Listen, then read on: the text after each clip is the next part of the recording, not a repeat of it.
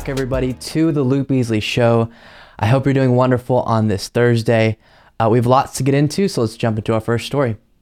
A bill has gone through the first necessary step in the Senate to get passed that would protect both same-sex marriage and interracial marriage. We talked a little bit about this within the context of the same-sex marriage part of it, because that's the particular aspect that is causing right-wingers to explode.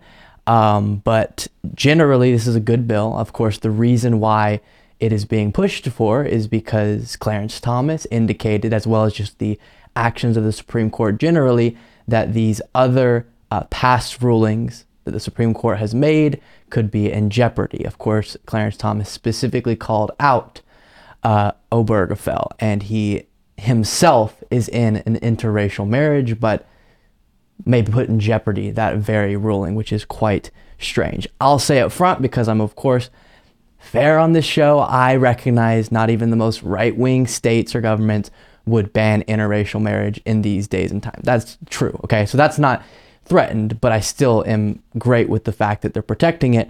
The same-sex marriage part of it absolutely is threatened in many states across the country. But like I said, the first step has been taken in the Senate, which is very exciting, and a handful of Republicans went on board with it. The Senate is poised to soon pass landmark legislation to federally enshrine both same-sex and interracial marriage rights amid what Democrats call a worry that the Supreme Court's conservative majority could overturn protections for both. The first key test vote was Wednesday to start formal debate on the bill. The procedural hurdle was clear with a 62-37 vote, with 12 Republicans joining the 50-member Democratic caucus. So every Democratic senator, of course, voted for this first step.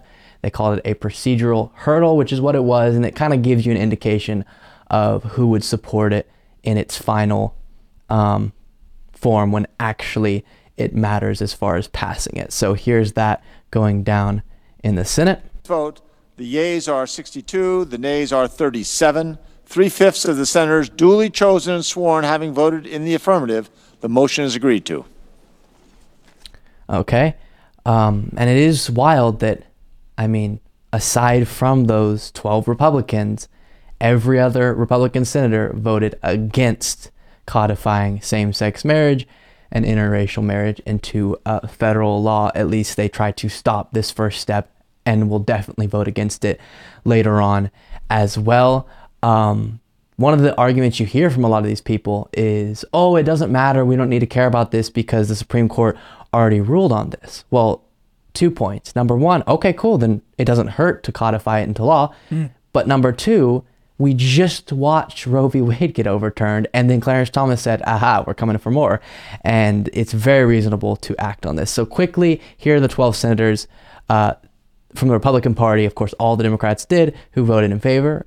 Blunt, Burr, Capito, Collins, Ernst, Loomis, Murkowski, Portman, Sullivan, Romney, Tillis, and Young. So credit to them for that. You shouldn't really have to give credit because this is just a no-brainer, but that's the world we live in. Here's Mitch McConnell voting no.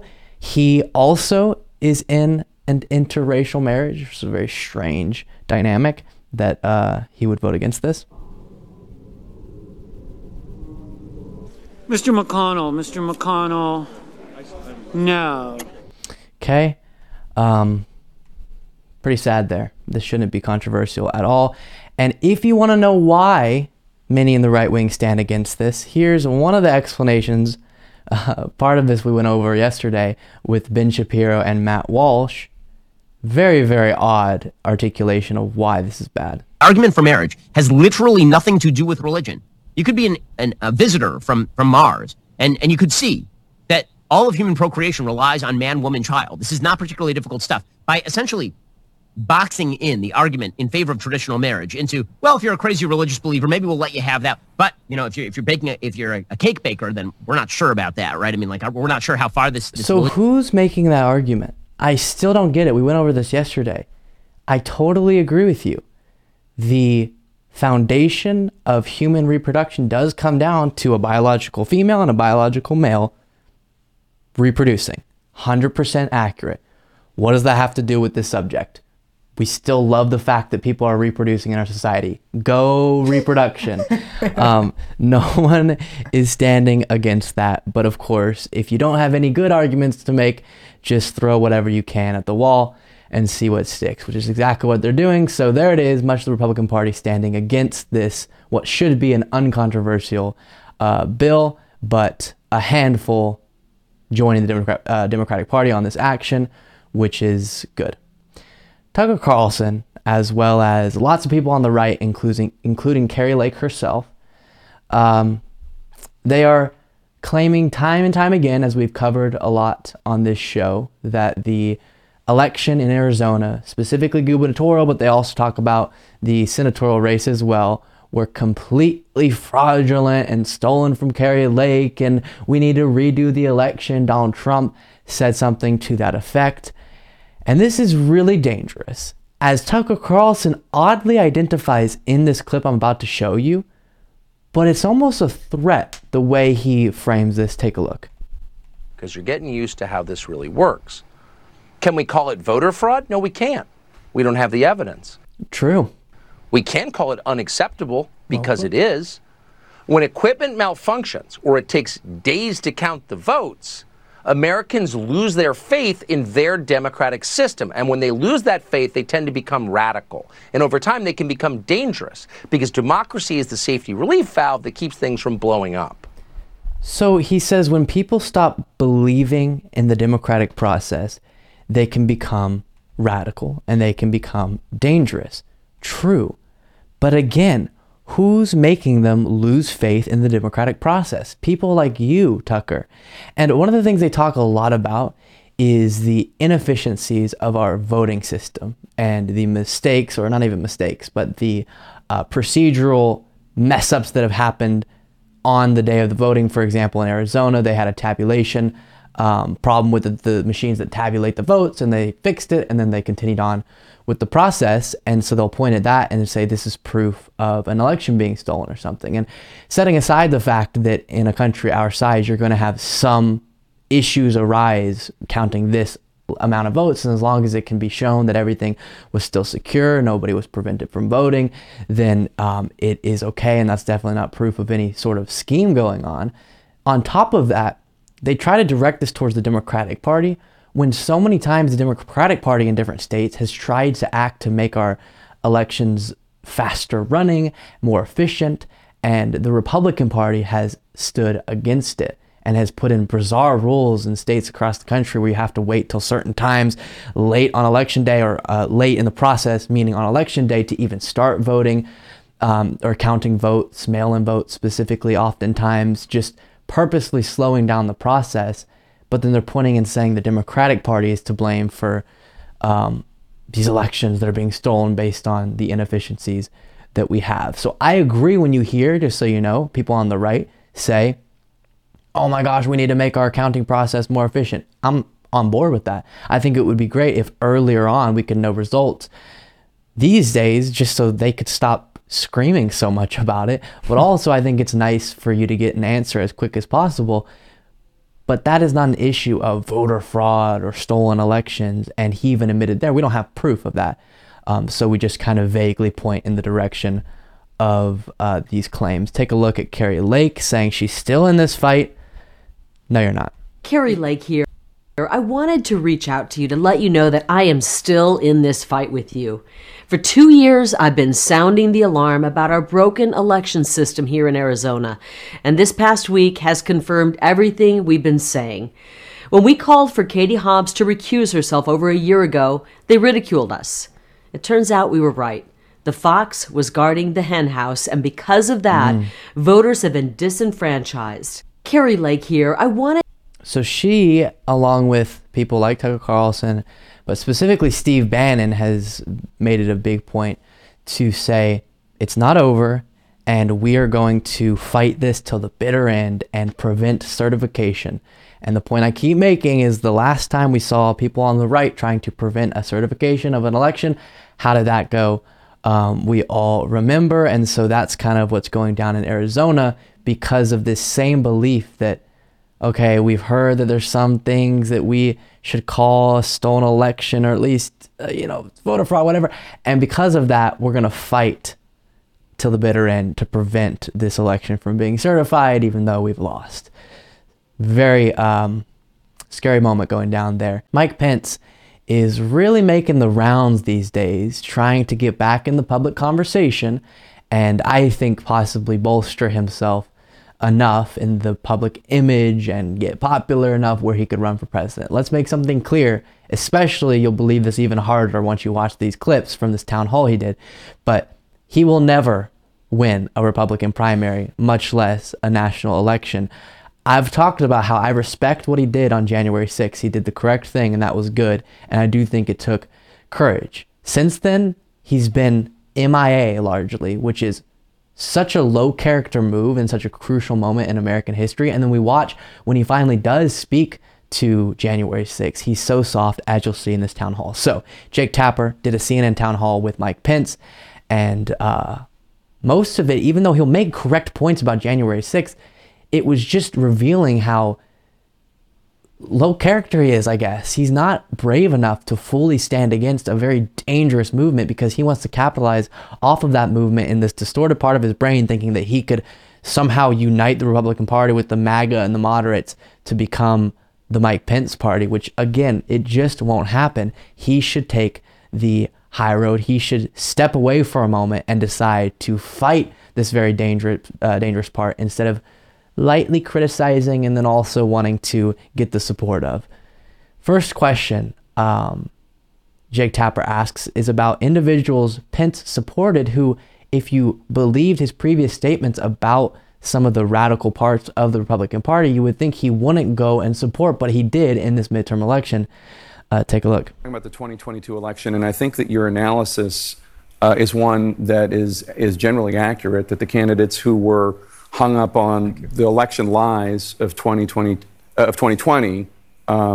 did not fare as well in 2022 as the ones who stepped forward and talked about the future. Mm-hmm. And I know you know better than anyone in a bad way what those election lies can mean in terms of crowds being incited. I was surprised to see you campaigning for Don Baldock in New Hampshire and Blake Masters in Arizona, who were two people who lied about the election, who defeated, one could argue, better candidates in the Republican primaries, who were future-leaning candidates. Why did you endorse them? Why did you support them? Why did you campaign for them?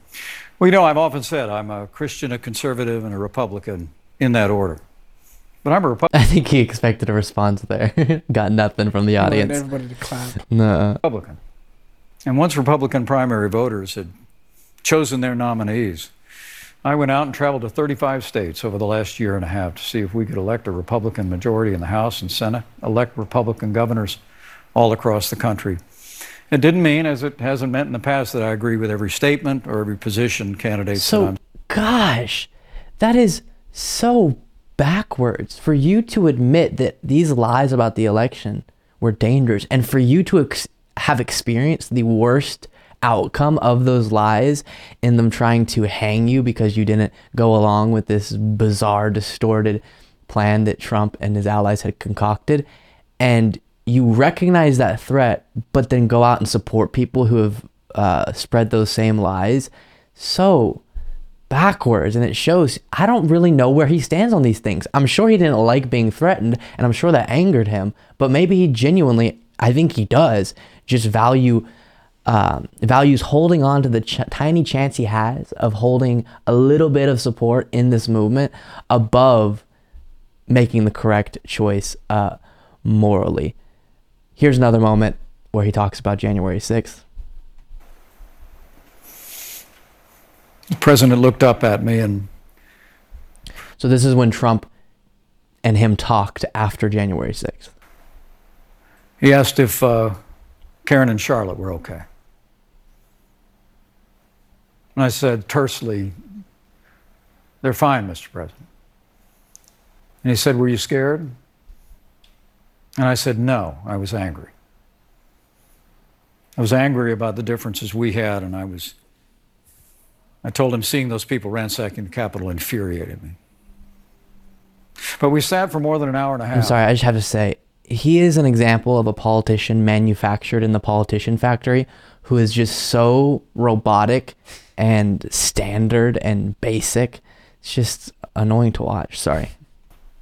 And I was candid with the president about my disappointment. And I must tell you that I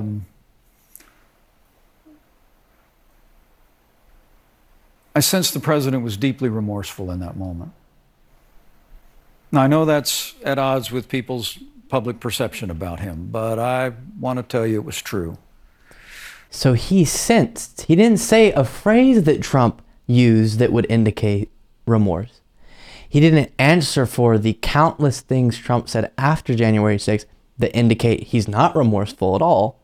Instead, he said he sensed that Trump was remorseful, again, trying to paint Trump in a less bad light than the one he actually should be painted in. What are you doing, Michael? I don't even know if that's his full name. Probably Michael Pence. Here's another moment, him responding to the Hang Mike Pence video. But frankly, when I saw those images, and when I read a tweet that President Trump issued saying that I lacked courage in that moment, it angered me greatly. But to be honest with you, I didn't have time for it. The president had decided in that moment to be a part of the problem. I decided and was determined to be part of the solution. And so we essentially set that aside. I collected the Republican and Democrat leadership of the House and Senate on a conference call, and we began to work the problem. So again, I'll say, if you look at the footage behind the scenes, if you hear about accounts of what Pence was doing, he acted downright correct on that day. And I respect him for it, or I respect what he did that day. So when he talks about the moments of January 6th, everything's correct. But then, of course, the most amount of strength that he can muster against Trump is, it deeply angered me. He wanted to be a part of the problem, but not recognizing the larger threat that type of ideology poses. This isn't just about the one disagreement, as you'll call it, between you and him. This is about an assault that he led on our democratic processes, and the idea that he should have stayed in power despite losing the 2020 election. And that's what led to the events of January 6th. So here maybe is a little bit of why I'm particularly upset with Mike Pence right now. In a different interview, he got asked about why he's not going to testify in front of the January 6th Select Committee, and goes back to kind of the dishonesty we saw all throughout 2016 through 2020 from him. Written in person for the January 6th committee. Do you believe, though, do you intend to ever sit and answer questions written in person for the January 6th committee? Do you believe, though, that the public deserves that? Is this interview it? Is this book it? Or will you answer questions about that day before Congress? Well, I shared my heart and I shared my story in this book, and we'll continue to speak openly about it, I expect, to some degree for the rest of my life. But from the time that January 6th was formed, and every member was appointed by the Democrat Speaker of the House, I was concerned. But your chief of staff spoke to them, Mark Short, your legal counsel, Greg Jacobs, testified. So he says that the reason he's not going to not show up to a January 6th Select Committee testimony is because it's all led by a Democratic leader. The Democratic leader got to pick who was on the committee. Mike Pence, the Republicans didn't go along with the first attempt to make it bipartisan. Do you not remember that? They said they did not want to be a part of the initial proposal for this investigatory committee within Congress that would have been purely bipartisan, even split. They didn't go along with that. So then the Democrats had to adjust, and they did what they did. Gosh. I'll get to that. But You don't want to engage with them at all? No, I served for 12 years in the Congress. It's inconceivable to me that one party would appoint every member of a committee. Yeah, and it's inconceivable to me that the party you're holding water for right now didn't want to be a part of an investigation looking into what happened on January 6th. Congress. Leaving the Democratic Party no option. That's antithetical to the whole idea of the committee system. Mm-hmm. That being said, I never stood in the way of senior members of my team cooperating with the committee and testifying. But Congress has no right to my testimony. Congress has no right to my testimony. So that, ladies and gentlemen, is what enrages me so much. He's selling a book, lots of it he's talking about the January 6th events, and he wants to paint himself as the hero, which in a very limited sense, there were some people who acted correctly in a great way on January 6th that prevented a worse thing from happening with our democracy, and Mike Pence was one of them. But you don't get to now be the hero if you're not going to be a part of further holding people accountable. And one of the parts we were doing to do that was the January 6th Select Committee, and you're not being a part of that solution. And so it shows that maybe you don't actually care about this as much as you should. And that really bothers me.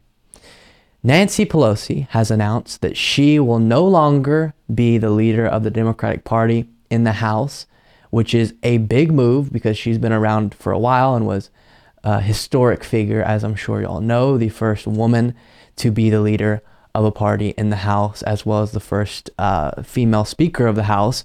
And she's stepping down. So here is her entering the House of Representatives and getting a standing ovation. This was the first time that she was presiding over the House after the attack on Paul Pelosi.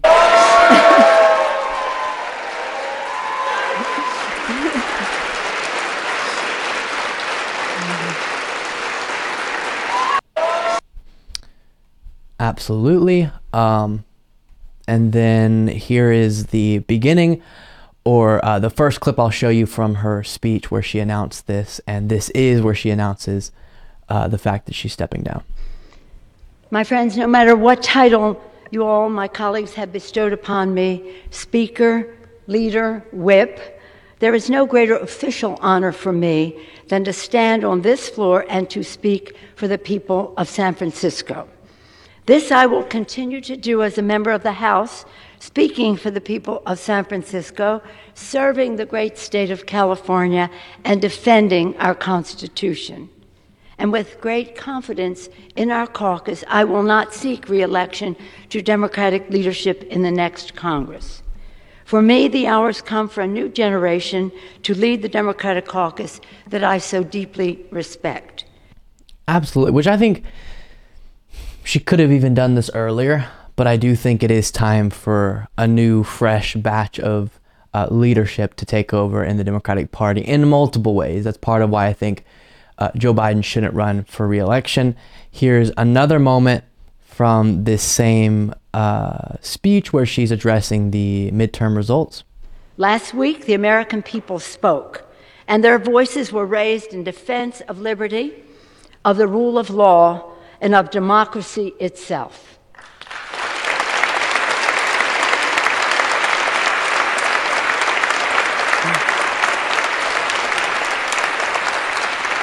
With these elections, the people stood in the breach and repelled the assault on democracy. They resoundingly rejected violence and insurrection, and in doing so, gave proof through the night that our flag was still there. So centering that around democracy, the fact that the Republican Party didn't do as well as expected in the midterms in a significant way, casting the blame on the fact that many of the candidates running were against our democratic process in a very impactful manner. And then here's her addressing her husband. For my dear husband, Paul, who has been my beloved partner in life and my pillar of support, thank you. We're all grateful for all the prayers and well wishes as he continues his recovery. Thank you so much.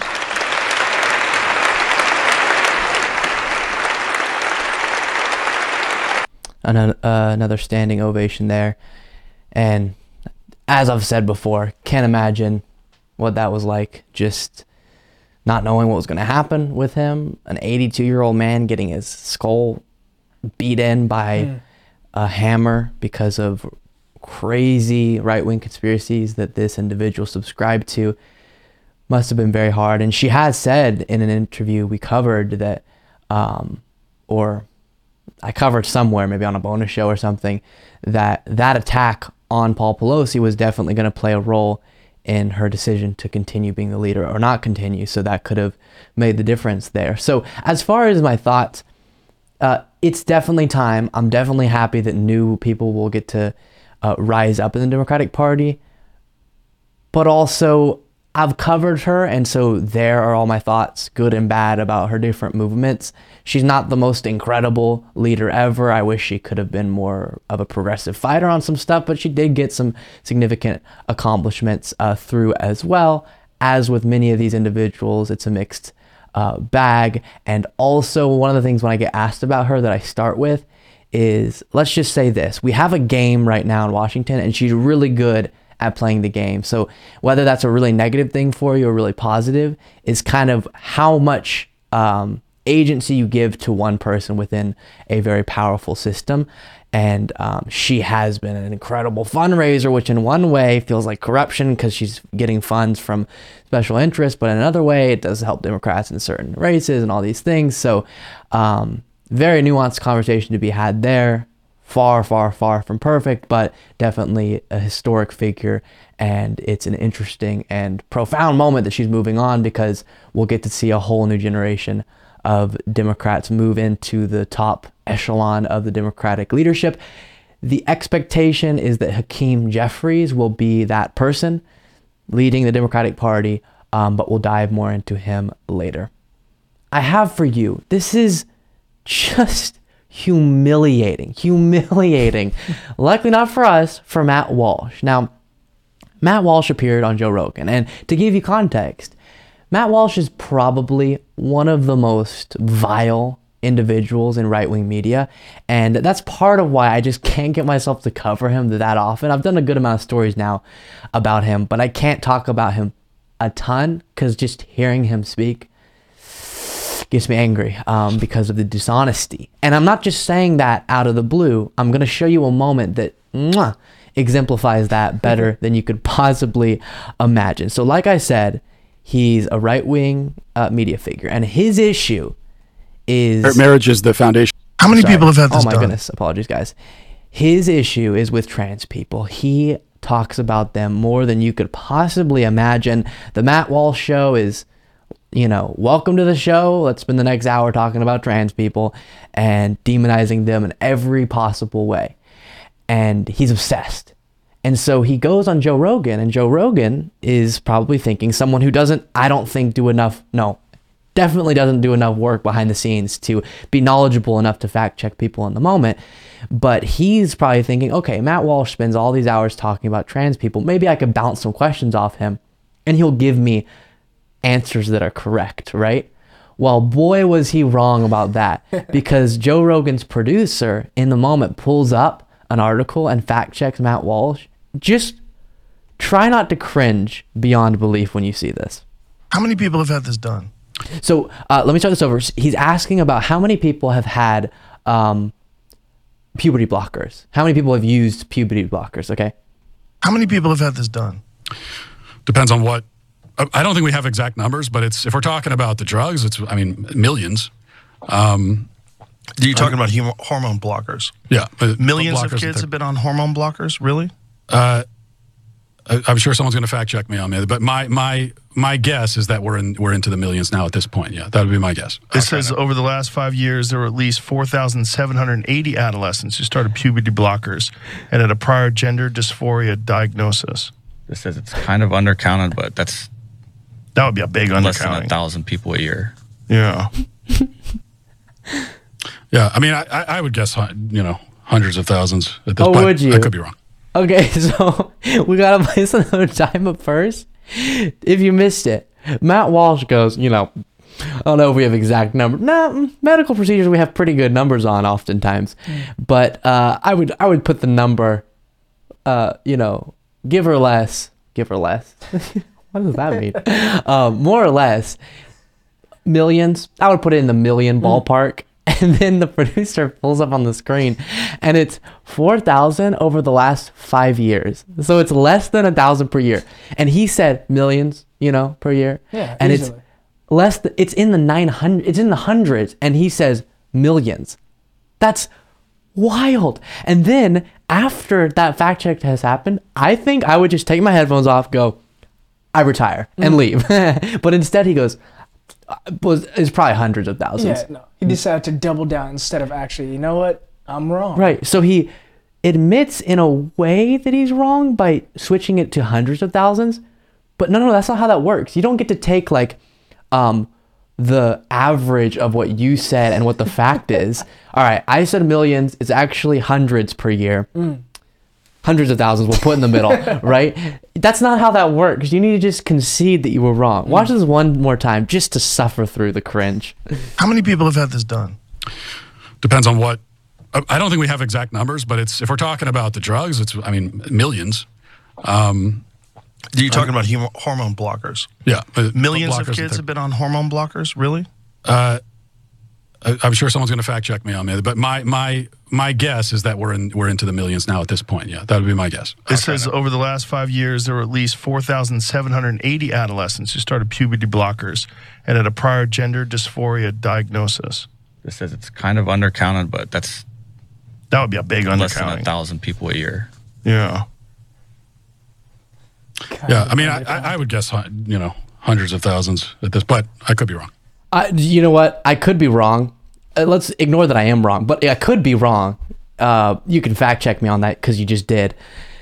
It's brutal, guys. This is what we see in the right wing. And the sad part is very few people will take note who are right-wingers who want to believe that there's this, I don't know what, attack on cis people and everyone's being stabbed with a little needle shooting hormone blockers into them and everyone's a trans person now and all these things.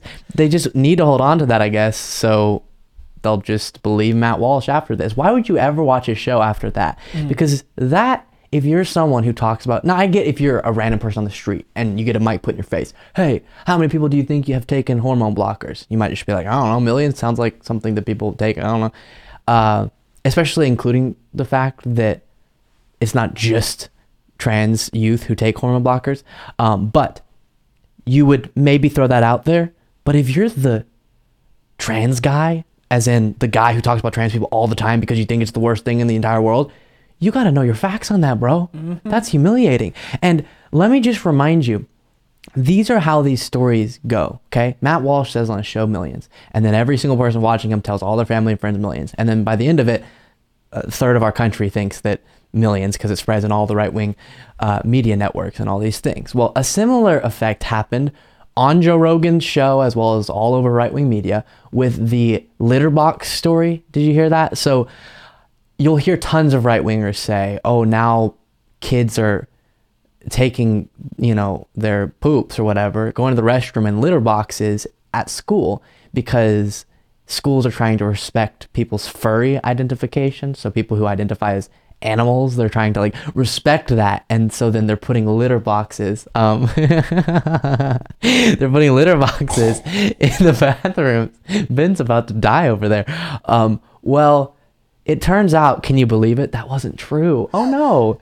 But that didn't stop Joe Rogan long after this story had been debunked, saying this on his show. There's kids, ready for this? My friend, his wife, is a school teacher.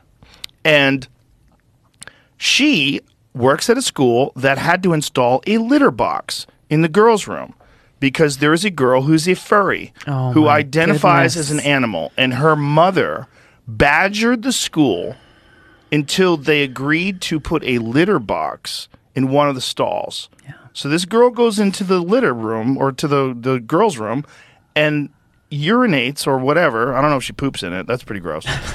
So this is one of those situations where, have you ever been in a friend interaction and Ben, hate to break it to you, I've done this to you before, where you heard something like a story and you don't remember where you heard it. It was probably a podcast or a TV show, but you kind of just make it your own. And you're like, oh, my friend told me that they blah, blah, blah, right? Everybody's done it. It's storytelling, okay? Well, I think that's what he did there, where he saw this somewhere on right-wing media and then adopted it as his friend, or he actually had a friend who lied to him and told this story. What's up? But whenever it comes down to something like that, I think I would have done just a little bit more research on More that. research. Because it's one of those things where they'll go, can you believe this is real? And I'm like, no, I can't, because it's not. And so just to give you perspective, media outlets went and found the school that people were alleging was the school that did it. And it wasn't the case. The school's like, this isn't a thing that's done. Check our bathrooms. I don't know. We don't do this. But it just, I don't know if it started as a meme or what, but these days, too many in the right-wing audiences can't distinguish the difference between actual information and, comedic information, I guess. And so even figures with the most massive platforms like Joe Rogan spread these theories, whether it's the amount of people who are on puberty blockers or the kid pooping in a litter box at school because the left has gone so bonkers and is pushing for wild things. It's just almost, to me, solidifies the fact that I'm definitely fighting for the correct side, because if they got to come up with these types of things to attack us, clearly we're doing well, because they're coming up with all sorts of wild theories instead of going after actual things we stand for or believe in. Truly hilarious, cringe, humiliating there.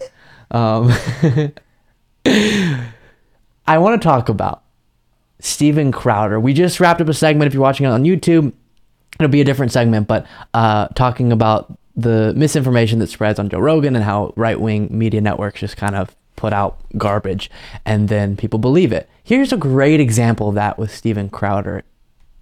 I don't even know if you're someone who wants to hate drag queens so bad. I still don't know how you could get your brain to do the mental backflips to think this is true and to think the left actually is doing this behind the scenes. Just watch and then you'll see what I mean. Sheesh. So we had ours in Roanoke, Texas. This happened in Temple, Fajita King. And here's the thing. The organizers didn't know. If you have kids, they shouldn't be watching right now. And then I want to sort of explain to you the playbook, because this follows lockstep with what happened in Roanoke, and it follows lockstep with what's happening across the country. And this is not an accident. There is a concerted effort to not only indoctrinate your children. Let me set this up this way. You ever see the movie Hook? Peter Pan, but Hook specifically. The goal was to get the children away from their parents, right? So they would eventually forget their parents, and then they could be controlled. That's the goal here. It's to create enough distance and separation between what parents might want for children so that then they can get their claws in young, and then they can petition and lobby CPS. And maybe 5 years down the line, it becomes standard practice that if you do not allow your child to attend drag shows or your child to get on puberty blockers, you lose your kids. This is all designed to put a wedge between parents and their children. If your children are watching, I highly recommend that they do not right now. So here's the claim from old Stevie C. The left is trying to set up a situation where if you don't allow your kids to go to a drag show, CPS can come in and take your kids from you. And if you don't allow your kids to get on puberty blockers, CPS can come take your kids. Who, what, where, who's saying, can you, because one of the things I do when we talk about right-wing beliefs is I'll show you a clip. It's a lot of what we do on this show is I'll say, hey, look at what Tucker Carlson said, or look what Ben Shapiro said, or Steven Crowder, or Joe Rogan. And then I'll respond to it from what they said. So you get to see, what are they actually saying? What are my thoughts about it? I never see that with them. They'll just say, hey, the left believes this, this, and this, and that's why you need to be really angry and donate to me. No. And it's like, who are you deriving this meaning from?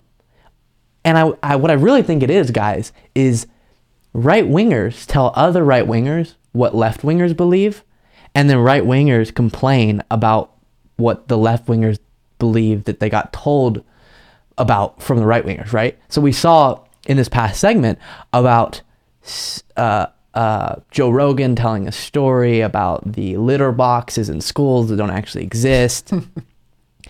And so then Joe Rogan tells a bunch of people who are on the right that, and then they walk around and complain about the crazy lefties who want litter boxes in school.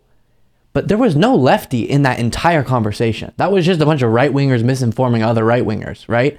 It's the right-wing telephone game. And that's what we're seeing with this as well, where Steven Crowder is saying that these mythical left-wingers want to take away kids who aren't allowed to go to drag shows by their parents. According to no left-winger ever, if a parent decides they don't want to take their child to a drag show, cool. They don't have to. No one's forcing them. Mandated drag show every Sunday morning. This is your new church, ladies and gentlemen, courtesy of Joe Biden. I don't know. It's so strange. I mean, how do you even argue with this? But the less funny part about it is twofold. Number one, how justified would you feel to do some horrible things if your entire worldview centered around the opposition movement, party, etc., wanting to get their, what did he say, talons or their whatever, into your kids, wanting to go after your kids, separate your kids from you.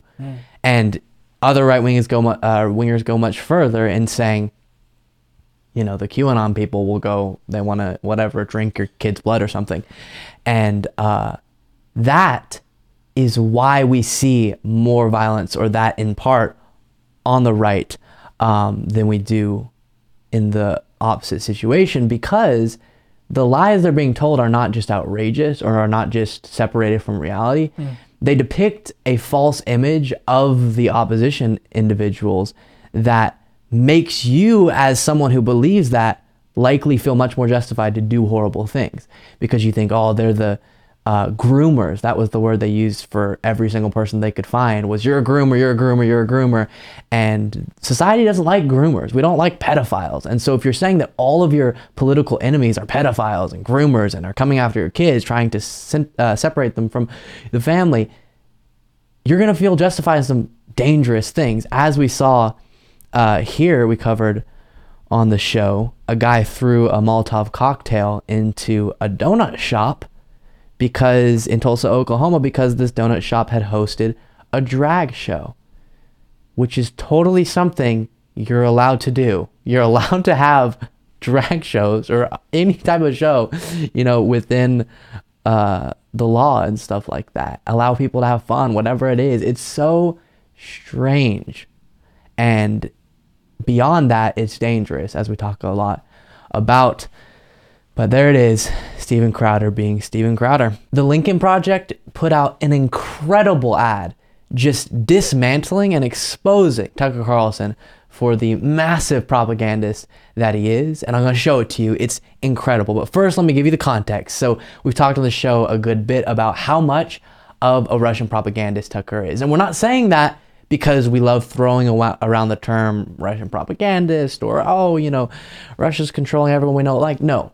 It's because Russian state TV, Russian state media plays clips of Tucker Carlson on their programs because they think he's so good at spreading the talking points that they want to hear within the context of the Russia-Ukraine war. So we've talked about this before, but he is a huge pro-Russian individual and anti-Ukraine in a conflict that is clearly placing Russia in the wrong, and Ukraine justifiably defending themselves. So here's an example of that. That commitment, but why this one? What is the point of this exactly? We can't say we're defending democracy in Ukraine, which is not a democratic country.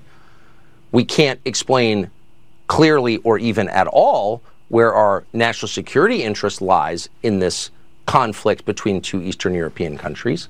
So why would we bankrupt ourselves to fund it? Could it be that this entire effort is a choreographed scam to enrich the Democratic Party and its allies and achieve left-wing ideological goals that have nothing to do with the core interests of the United States? Could it be this whole thing is... So he's saying that the whole thing he's talking about is us supporting Ukraine in this, funding them, etc. BLM Eastern European edition? Well, it's possible. Because that is how Washington actually works. And So this is Tucker Carlson's way. Just ask a bunch of questions to make points without actually having to stick to the points you're making. Because at the end of the day, he could always respond to huge criticism by saying, I was just asking questions. Oh,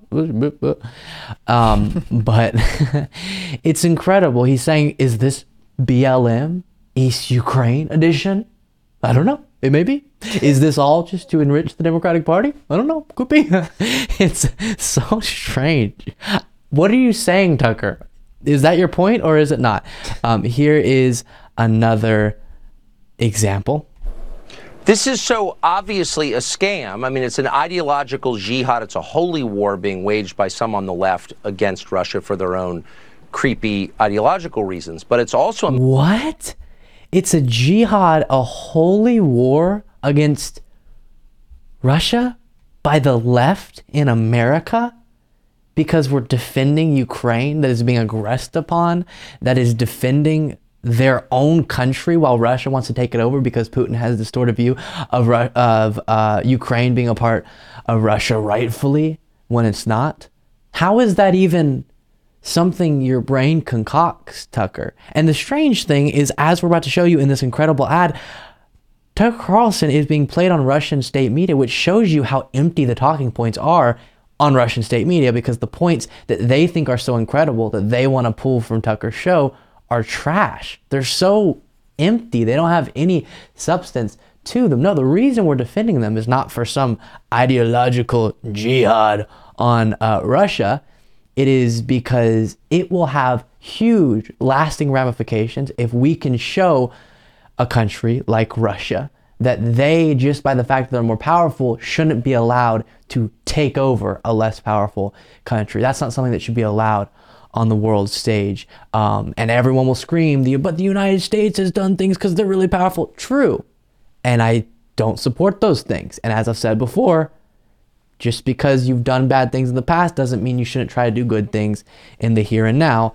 And there are a million reasons why it's in the United States' interest now, why we're acting in the way we are. But setting those aside, the outcome has been we have stood up on behalf of Ukraine in the ways that we can without getting into a direct conflict with Russia, and that has turned out to be good. So then here finally is the ad by the Lincoln Project, pretty much just playing a bunch of clips, as you'll hear with the commentary from Russian state media, that were played on Russian state media because they consider this to be such good propaganda on the part of Tucker Carlson, the most popular American cable news host. Democrats in Washington. Демократы в Вашингтоне сказали вам, что ваш патриотический долг ненавидеть Владимира Путина. Многие американцы подчинились этой директиве. Ненависть к Путину стала центральной целью внешней политики Америки. Очень скоро эта ненависть может привести США к конфликту в Восточной Европе. Почти так же, как военнослужащий ВСУ на репортера Fox News, на своих коллег срывается ведущий этого канала Такер Карлсон, а заодно и на всю администрацию Байдена. Какие же мерзкие эти люди. И, конечно же, они продвигают войну, а не поддержку демократии. Украина не демократия, никогда ею не была. Это сателлит администрации Байдена. So what is NATO, and what is the purpose of NATO since the fall of the Soviet Union 30 years ago that NATO was designed as a bulwark against? Well, no one can answer that question, not one person. Imagine how we would feel if Mexico and Canada became satellites of China. Why do I care what's going on in the conflict between Ukraine and Russia? And I'm serious. Like, why do I care? Tell you why. And why shouldn't I root for Russia, which I am? Because Absolutely. So what are they doing there? They're not... Democrats in Washington.